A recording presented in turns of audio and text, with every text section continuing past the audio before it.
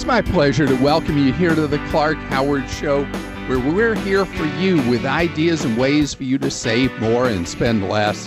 And don't let anyone ever rip you off. Based on your feedback, starting today, we have a new Clark Rave segment coming up in a little while, where we want to talk about the good things that people are doing in the midst of these difficult times.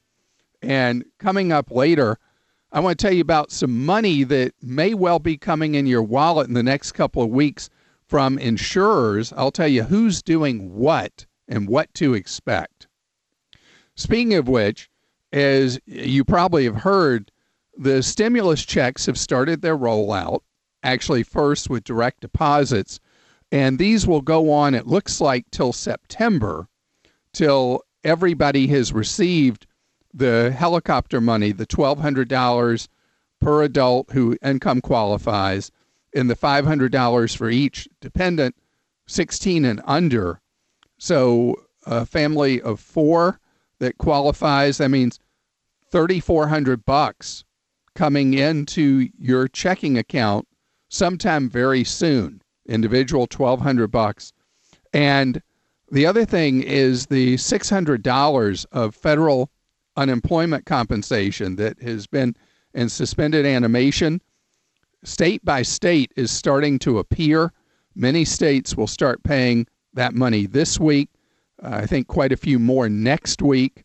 And it's going to be an important relief for the huge numbers of perhaps maybe approaching 20 million people who are unemployed now in the United States. There's a lot of disagreement among economists what the true number is, but getting this money is a huge change for people who have been worried about where you're even going to buy food.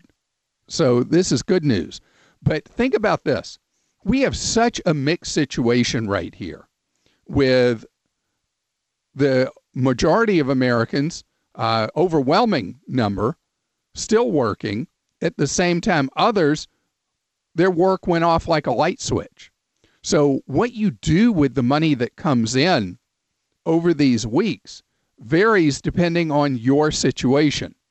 An example of this is, let's take a couple that one is unemployed now or underemployed, but the other, your job's still secure. It's actually a much more complicated thing what you do with the money coming in. And you may, with the unemployment compensation, at least temporarily, with the helicopter money, have enough on hand to meet your bills. If you do, that's not complicated. But if you don't, and you start having to set priorities, being logical about this, who you pay, what you pay, and start with making sure always you have enough food to eat. And then with your landlord or your mortgage company, if you did not pay your April rent or mortgage, and with the money that comes in, you're able to pay that, that would be a logical next step. The third step in line is to keep your vehicle payments current. If you're not current, they use this money to catch up. Now, let's say you live by yourself. You're tapped out broke, but now you're going to have $1,200 from the feds for helicopter money, stimulus money, and you may well have qualified for unemployment. You initially were getting your state small check, and now you get the federal overlay that makes it a more decent amount of money. You also set a pyramid, starting with highest priority, just as I laid out for a couple, but you may not have the resources they do with one still working. You're not gonna. But you start thinking about communicating with people and paying what you can and knowing that the $600 a week, once it starts, goes on for 4 months from the feds for unemployment if you remain unemployed that long. The $1,200 for now is a one-time thing, although there may be, in the fourth stimulus law, additional helicopter money. But in the meantime, you don't go on the basis of who's hollering at you, where's my money? You make a list of the bills you have, and you make logical priorities. The lowest priority of all, any unsecured debt, credit cards, personal loans, anything like that, are low on the totem pole, because the things you have to function and exist, that's where your money goes. It goes to food, housing, vehicle. Now, people would put right in that mix utilities, because you want to make sure that you don't have any utilities cut off, especially if you have a private water vendor. They're not under any of the restrictions of preventing shutoffs of water. Paying a water bill if you have a private water service would be a very high priority. Now let's deal with a different situation. Let's say you as an individual or as a couple, your jobs have continued, and for you, you're not going to have the unemployment, but you're going to have the helicopter money. So the question about the helicopter money is, what do you do with it?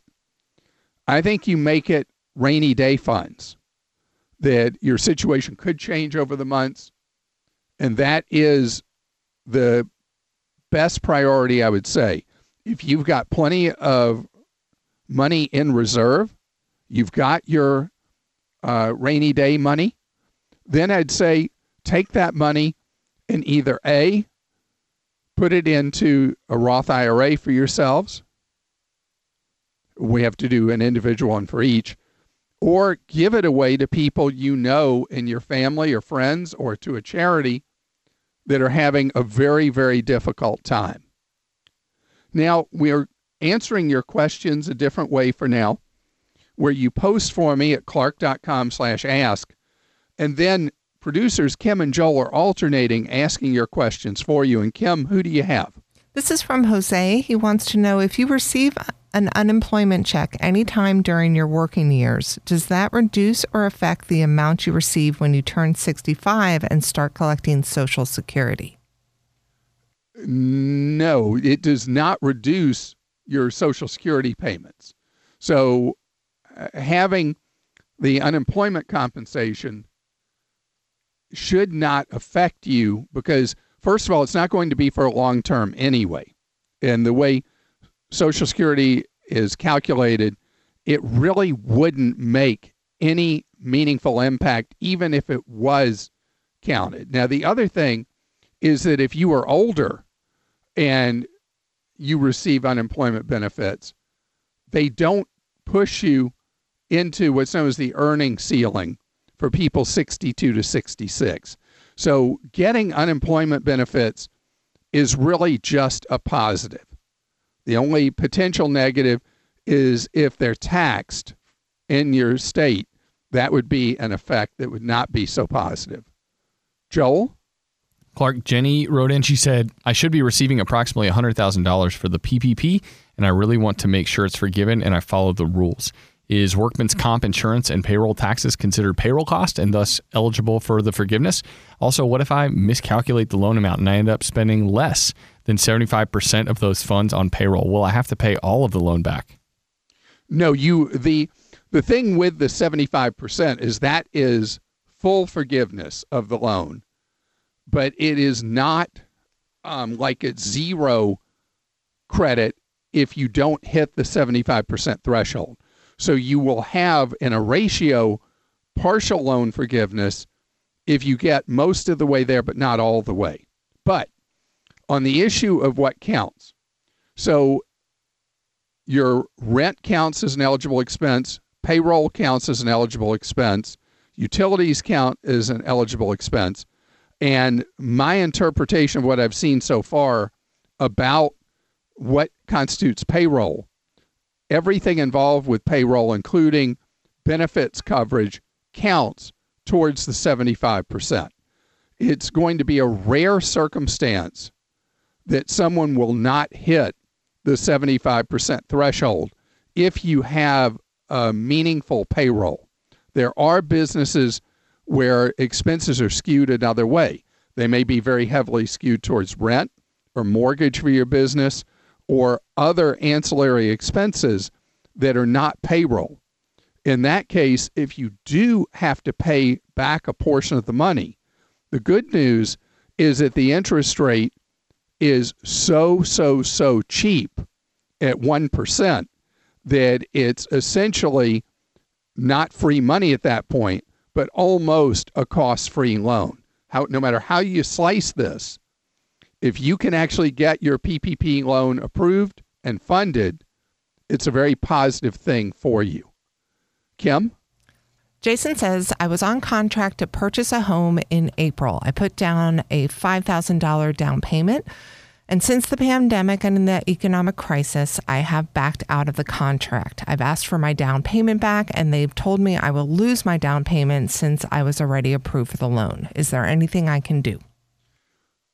Unfortunately, unless there were conditions like getting approved for a loan and you could not get approved, the earnest money is there for the seller to keep, because they lost an opportunity potentially to sell the home to someone else, and that's why you lose that money. If you want to see if there's anything in your purchase contract that would change that answer, you could talk to a real estate lawyer. You'd have to pay him or her to review the contract, but it would cost you a lot less than $5,000, potentially just a few hundred, to have the contract reviewed and give you an opinion on whether or not there are conditions in your contract that would allow you to get back your earnest money. But as a blanket answer, as a general one, if you just chose not to close because of coronavirus, then the seller gets to keep your earnest money. This has been going on all over the country, where buyers have chosen not to proceed with closing, and in most of the cases, the seller has been able to retain the earnest money that has been paid. Joel? Clark Judy says, when do you think grocery stores will have toilet tissues and cleaning products restocked? From what I've been reading in various logistics articles, is that mid-May is when supply and demand will equalize for a variety of consumer products like paper goods that have been in short supply. We just amazingly at Sam's Club were able to order online and get limit one per customer paper towels, because we were starting to run low on paper towels. And I've seen nothing but commercial grade toilet paper at various sites. But the paper goods thing will open up, and it's only a matter of all these factories are running full tilt. People bought what's called forward purchasing so much in paper goods that you have a lot of people who've exhausted any desire or need to buy more. And that's why with these factories running around the clock, you're going to see the supply and demand equalize easily by about 4 weeks from now. By the way, I just looked while I'm talking. Sam's Club doesn't have those paper towels in stock anymore, so don't run to samsclub.com and think you're going to find them just because we found them a few days ago. It's time for today's Clark Rave. That's where we look at one of the positive things going on in the world, because when things are not going the way we like, it's the people who step forward and do something really positive that should be noted. And I want to tell you a story about Jennifer Knox. So she owns a bar called the Sandbar, which is located in southeast Georgia at a beach called Tybee Island. And there'd been a tradition at her restaurant bar that I saw a story about on CNN Travel, that customers over the years would put a $1 bill on the wall and sign their name to it. It would just be stapled to the wall. And there's a picture of the restaurant before something fascinating that she did, showing all these dollars stapled to the wall. Well, she was so upset about all her employees not being able to work, struggling to pay bills, that she thought, hey, I'm going to pull down all these dollar bills that were $3,714 worth and gave them to her staff. Now, it became a news story in the area, and customers started contributing money, so she was able to give even more money to her staff. The town that her bar is in is a town of only 3,000 people, and they all pretty much know each other, and they stepped forward, and they made a difference for these employees. And I want to tell you, there are so many touching stories like this all over the country where people just got creative to do whatever they could to do to help each other. And we're going to have to continue to do that because we get through coronavirus and the economic fallout together. Great to have you here on the Clark Howard Show, where it's all about you and learning how to stretch every dollar. Our websites, clark.com and clarkdeals.com, are all over helping you stretch your dollars.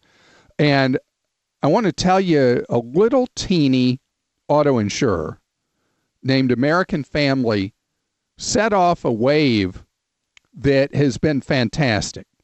They decided about 10 days ago that they were going to refund people a portion of their auto insurance premiums because suddenly people weren't driving nearly as much.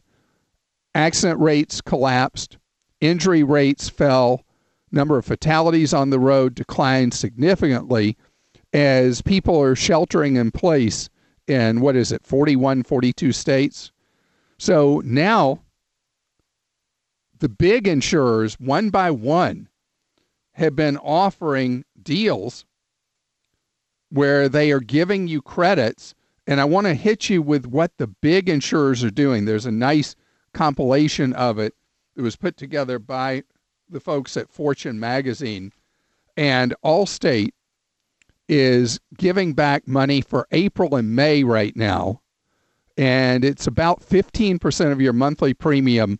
They're going to automatically deposit into your bank account, or if you pay by credit card, give you a credit to your credit card. Farmers Insurance is cutting rates 25%. They've done so only for April so far, and they say it'll automatically be refunded. Geico is giving you a 15% credit on your next full premium, which will work out for the average Geico customer $214 back to you. Liberty Mutual is following the same system as Allstate, that April and May you're going to get 15% of your premium back. Same thing, credit to your credit card or return to your bank account. If you don't do either of those, you'll get a check. They hope to have the money back to people in what they call just the next few weeks. Nationwide is giving people a flat $50 refund. And so you can see it's different from insurer to insurer. Progressive, 20% reduction April and May. And they'll decide whether they're going to continue this after May, and they're going to either credit it to an outstanding bill or they'll refund the money to you. State Farm giving 25% back. See how different it is from company to company? And so the credit will show up on your June bill. USAA giving 20% credit for 2 months of premiums. That will also be effective on your next customer bill for auto insurance. Now, there are a couple other big insurers that have not done anything yet, but they'll almost certainly have to because of competitive pressure. And isn't it fun that a small regional auto insurer kicked this off and it became a thing, and the big insurers, one by one, have one-upped each other in various ways, typically giving 15, 20, or 25% back of your premium dollars because the savings that are being generated by us not being on the road are phenomenal. And this thing where people are talking about, instead of miles per gallon, days per gallon, because of how little driving a lot of people are doing, is a big savings as well. And I should mention, there was a lot that happened over the weekend about oil markets and the OPEC cartel, along with the Russians, and for the first time ever, the United States joined with the cartels to try to design a program to reduce the amount of oil being extracted around the world, because there's a massive oversupply. And soon, this is the weirdest thing ever, if they don't do it effectively, oil prices will go below zero, meaning that a producer bringing oil out of the ground will have to pay somebody to take it. So instead of looking at the cost of a barrel of oil being $30 a barrel or $20 or whatever, there was a brief period last week where oil in Texas dropped to $7 a barrel and looked like it might go negative, where the product would have a less than useless value in the marketplace because of the oversupply. It means that when we do start driving again in significant numbers, the benefit of the reduction in prices that we've seen at retail that don't yet reflect the impact of what's happened at wholesale, that we're going to have a cost-saving dividend, essentially, as consumers for months to come. And I forgot, Kim or Joel, who's next with a question that someone's posted at clark.com/ask? I am, and it's from Larry, and quite a few other people are curious about this as well. Larry says, when I receive my $1,200 stimulus check, do I have to deduct that as income from my California unemployment check? Believe it or not, no one on the planet seems to know the answer to this question. The $1,200 stimulus is not considered to be income and does not have to be reported unless any of the 50 states have decided for their purposes they want it reported. I've seen nothing like that. So this is called helicopter money for a reason. It's money to go into your pocket to help you with your expenses and any financial emergencies that you may have right now, and to help get the economy going again. That's a big benefit of the helicopter money. Joel? Yeah, Clark, Deborah wrote in. She says, I have a dependent care spending account. I contribute $4,800 a year to that. But since the kids are home and even summer camps are in question right now, and it's a use it or lose it scenario, will there be a provision to carry this money over to next year? I've not seen such a thing yet with a provision for carryover, but there are provisions for you to reduce the amount in dependent care, which normally you could not do. So you can go to your employer and ask them to reduce the amount or discontinue taking any money from you for dependent care, which is normally totally not allowed. But it is under, I forget which of the 3 stimulus laws that was included in, but you have that ability to make a change in those, what would normally be involuntary contributions once you set them, to make them voluntary and shut them down for the year. Kim? Clark, Raj says, due to COVID, colleges are shutting down and my son is at home taking classes online. His college refunded partial boarding and meals fees paid originally through his 529 plan. They deposited the amount into my son's checking account. I assume we could use the refunded amount towards fall tuition, but it seems as though that's not going to be possible. It's just going to be in the checking account. So I heard I need to redeposit it back into my 529 plan within 60 days to avoid a penalty. Do you know anything about this? Yes, that's exactly how the procedure works. So it's from the date that the refund is dated, or if it was direct deposited. So if it's a check that's got a date on it, that money has to be redeposited into your 529 account within 60 days. If it was a direct deposit into an account, it has to be redeposited in the 529 within 60 days of that. Otherwise, it gets really, really ugly tax-wise. So no matter how tempting it might be to use that money for current expenses, don't do it. Redeposit in the 529 because the tax hit is so ugly for not redepositing. You pay a 10% penalty and you pay ordinary income tax. So it's a massive, massive effect on the wallet that you don't want to have, and that's why you redeposit. And don't let the 60-day deadline slip up on you, because you go a day past it, well, it's considered to be a triggered tax event. Joel? Clark Ann says, I know that RMDs are not required this year due to COVID-19. Is there a requirement, though, to catch up next year? Meaning, do I have to take 2 years' worth of RMDs in 2021? You do not. This is a one-time holiday, if you will, from required minimum distributions. And so what will happen is the amount of money in your account next year will be larger than it originally would have been, and the amount you'll have to take based on the tables that you'll have to take as an RMD next year will be a bit larger because there's more money there than would have been. But there's no catch-up kind of thing where you're going to have to take 2 years at once.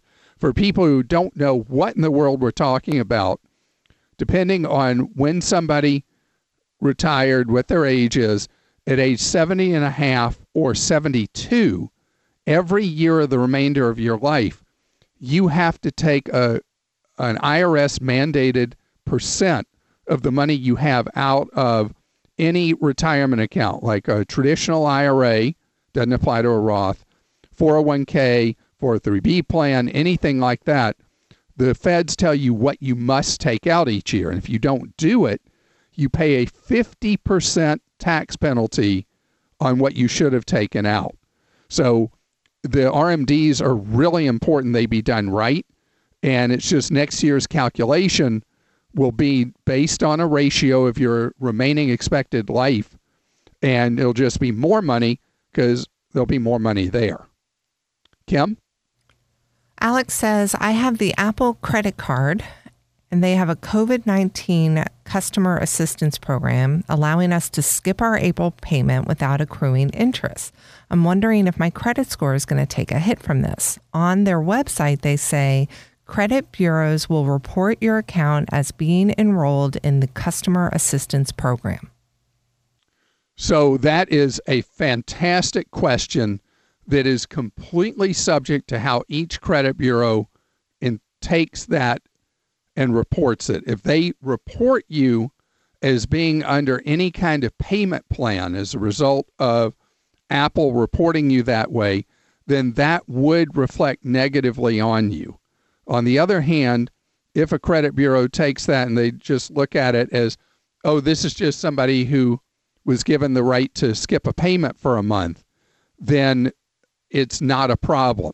So it's unknown at this point how Equifax, TransUnion, and Experian will each report in the case of the Apple credit cards. Apple's credit card issuer could have made this simpler because a number of other credit card issuers are sending people notices that they can skip their current payment and that there's no consequence. They are putting on the statements $0 due. Now, then it's up to each issuer if they're giving an interest holiday like Apple is doing. The reality is only take the interest holiday with that uncertainty out there if you really need it. If it's a holiday you don't need, make your payment as you normally would. Joel? Clark Rebecca says, I'm going to be a freshman in college next year, and I'm trying to be as financially responsible as possible. What should I expect going into college in the middle of a recession, and how can I prepare for it? So it's fantastic going into college as a freshman instead of coming out right now as a senior, because as a freshman, you're going in while the economy is not good, but it will be just fine when you come out, almost certainly. And you just will go in with the right attitude. I hear it just in your question, being careful in what you spend. And if you've not already selected which college you're going to attend, pay close attention to who's offering you the best deal on your total college costs. And if you're amenable to it and you really want to drive down the cost of that college, think about doing your first 2 years at community college, which costs almost nothing. And that would be a way that you could save a ton. In more and more states now, there's automatic admission to state 4-year colleges when you complete successfully 2 years at a state community college. The states want to encourage people to do those first couple of years at community college, and that's why they're offering a direct path into junior year admission into a traditional 4-year state college. This episode is brought to you by Progressive Insurance. Hey, listeners, whether you love true crime or comedies, celebrity interviews, news, or even motivational speakers, you call the shots on what's in your podcast queue, right? And guess what? Now you can call the shots on your auto insurance, too. Enter the Name Your Price tool from Progressive. The Name Your Price tool puts you in charge of your auto insurance by working just the way it sounds. You tell Progressive how much you want to pay for car insurance. Then they'll show you a variety of coverages that fit within your budget, giving you options. Now, that's something you'll want to press play on.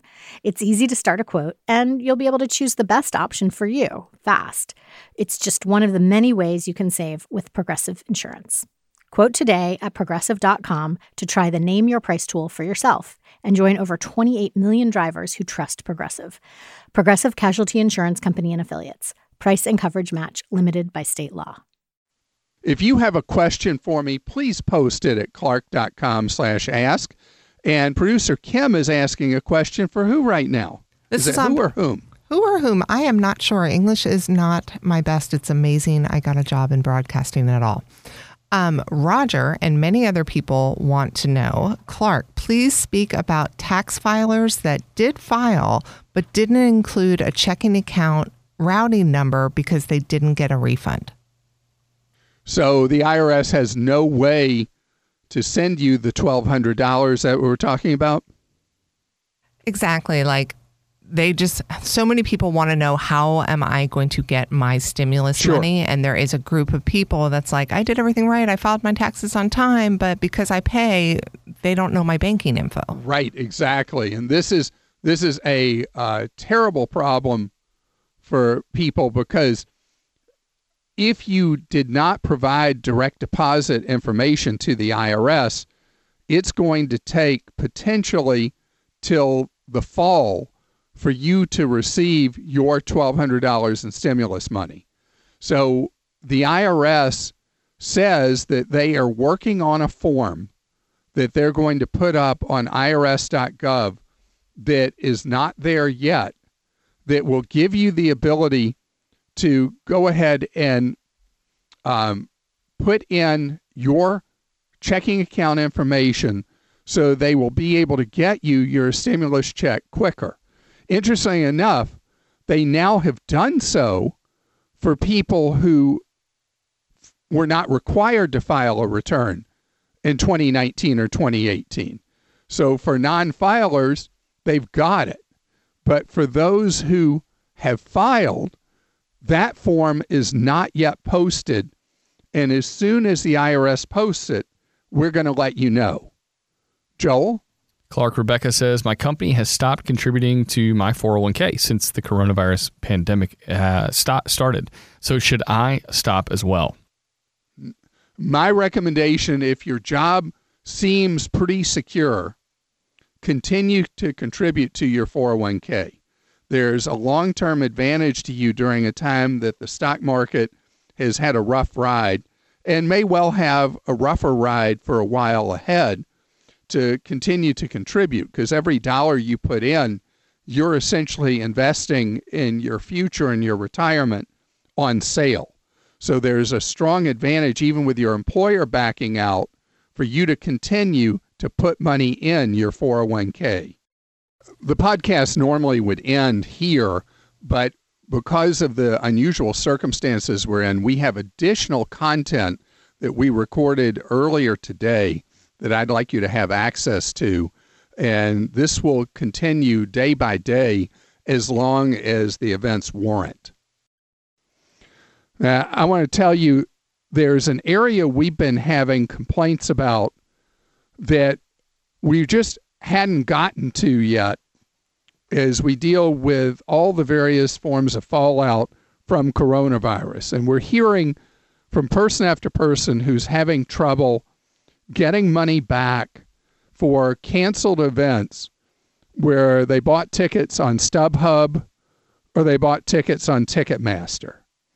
And think about the situation where Ticketmaster has this near monopoly on the original sale of tickets for most venues, most arenas, most concerts, and so many, if not most, sports events. And they charge you that huge rip-off fee to buy tickets from them.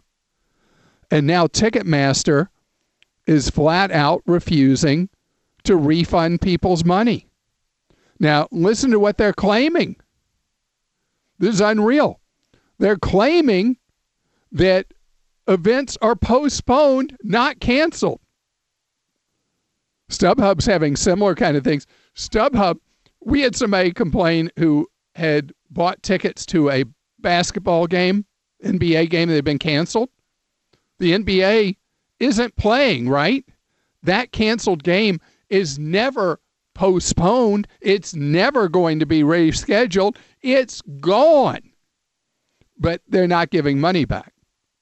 So the lawsuits are coming. StubHub, as you're probably aware if you're a StubHub customer, is saying they're giving you 120% credit towards a future event for the event they're not going to refund you money for. Ticketmaster even changed its written policy to say they're not giving money back. And this is unbelievable. Of course, there'll be the lawsuits, there'll be the actions by states' attorneys general that'll go after both of them. But the reality is things should not work the way they work right now, particularly with the original sale of tickets with this monopoly player Ticketmaster. And if nothing else, this draws such a clear spotlight. As you may have heard from me in the past, if the only way I can get a ticket to an event is through Ticketmaster, I don't go. It's my own one-person boycott of a system that I despise and a company that obviously doesn't care about its customers at all. And here's something else I wanted to talk about today. I want to talk now about you potentially ripping yourself off. There is a pattern when the stock market craters, like we had with the bear market we went into, that there are what in hindsight are clearly false rallies, what they call, really it's something that you as an investor think the bottom has been hit, and with that false bottom, you're in there buying. There are a number of reasons why right now, if you are, that's being a market timer, that you've jumped back into the market because it's taken the big hit and you think, wow, I'm brilliant. Look at this. I jumped in and things have come back up 22%. I need for you to know that the prospects looking forward for the U.S. economy long term will be fine. In the intermediate term, it's going to be rough going. And companies are not going to report the profits in at least the next year that have been typical in the last several years. Ultimately, the value that you're paying for stocks is based on what those profits are likely to be. And it is my belief that if you look at the prospects for the U.S. economy in the intermediate term, you're going to see that stocks cannot sustain the values that they have recovered to recently. Now, remember, I have changed nothing about my investing. I'm doing what I've always done. I'm well diversified. If you, as most people, only participate in the stock market through a 401k or Roth IRA or traditional IRA, you're putting money in each period. You're likely in a target retirement fund or a variety of funds. You own a lot of different companies. And so you are lowering your risk and you're a long-term player. But if you are putting money in, specifically with the idea being that, hey, I'm going to make a big score now because the market had tanked and we're up from here, the odds don't favor that. The odds are that we are going to have an additional correction or maybe even a significant decline from here. Ultimately, we'll have a really great recovery. If you are, though, an investor who is putting money in automatically, even if you're doing an investment account, you're dollar cost averaging, putting money in every month, you're not betting on any one particular company, and you're putting money in, you're going to be just fine because you're going to be buying shares moving forward that are going to be at lower prices, if I'm right. And then there will be ultimately a nice recovery to the economy. But I believe, based on how much harm has been inflicted on the economy by coronavirus and how long it'll take to get things really amped back up, that it is going to be slow going for profits. And ultimately, profits, remember, are what guides stock prices. You're listening to The Clark Howard Show.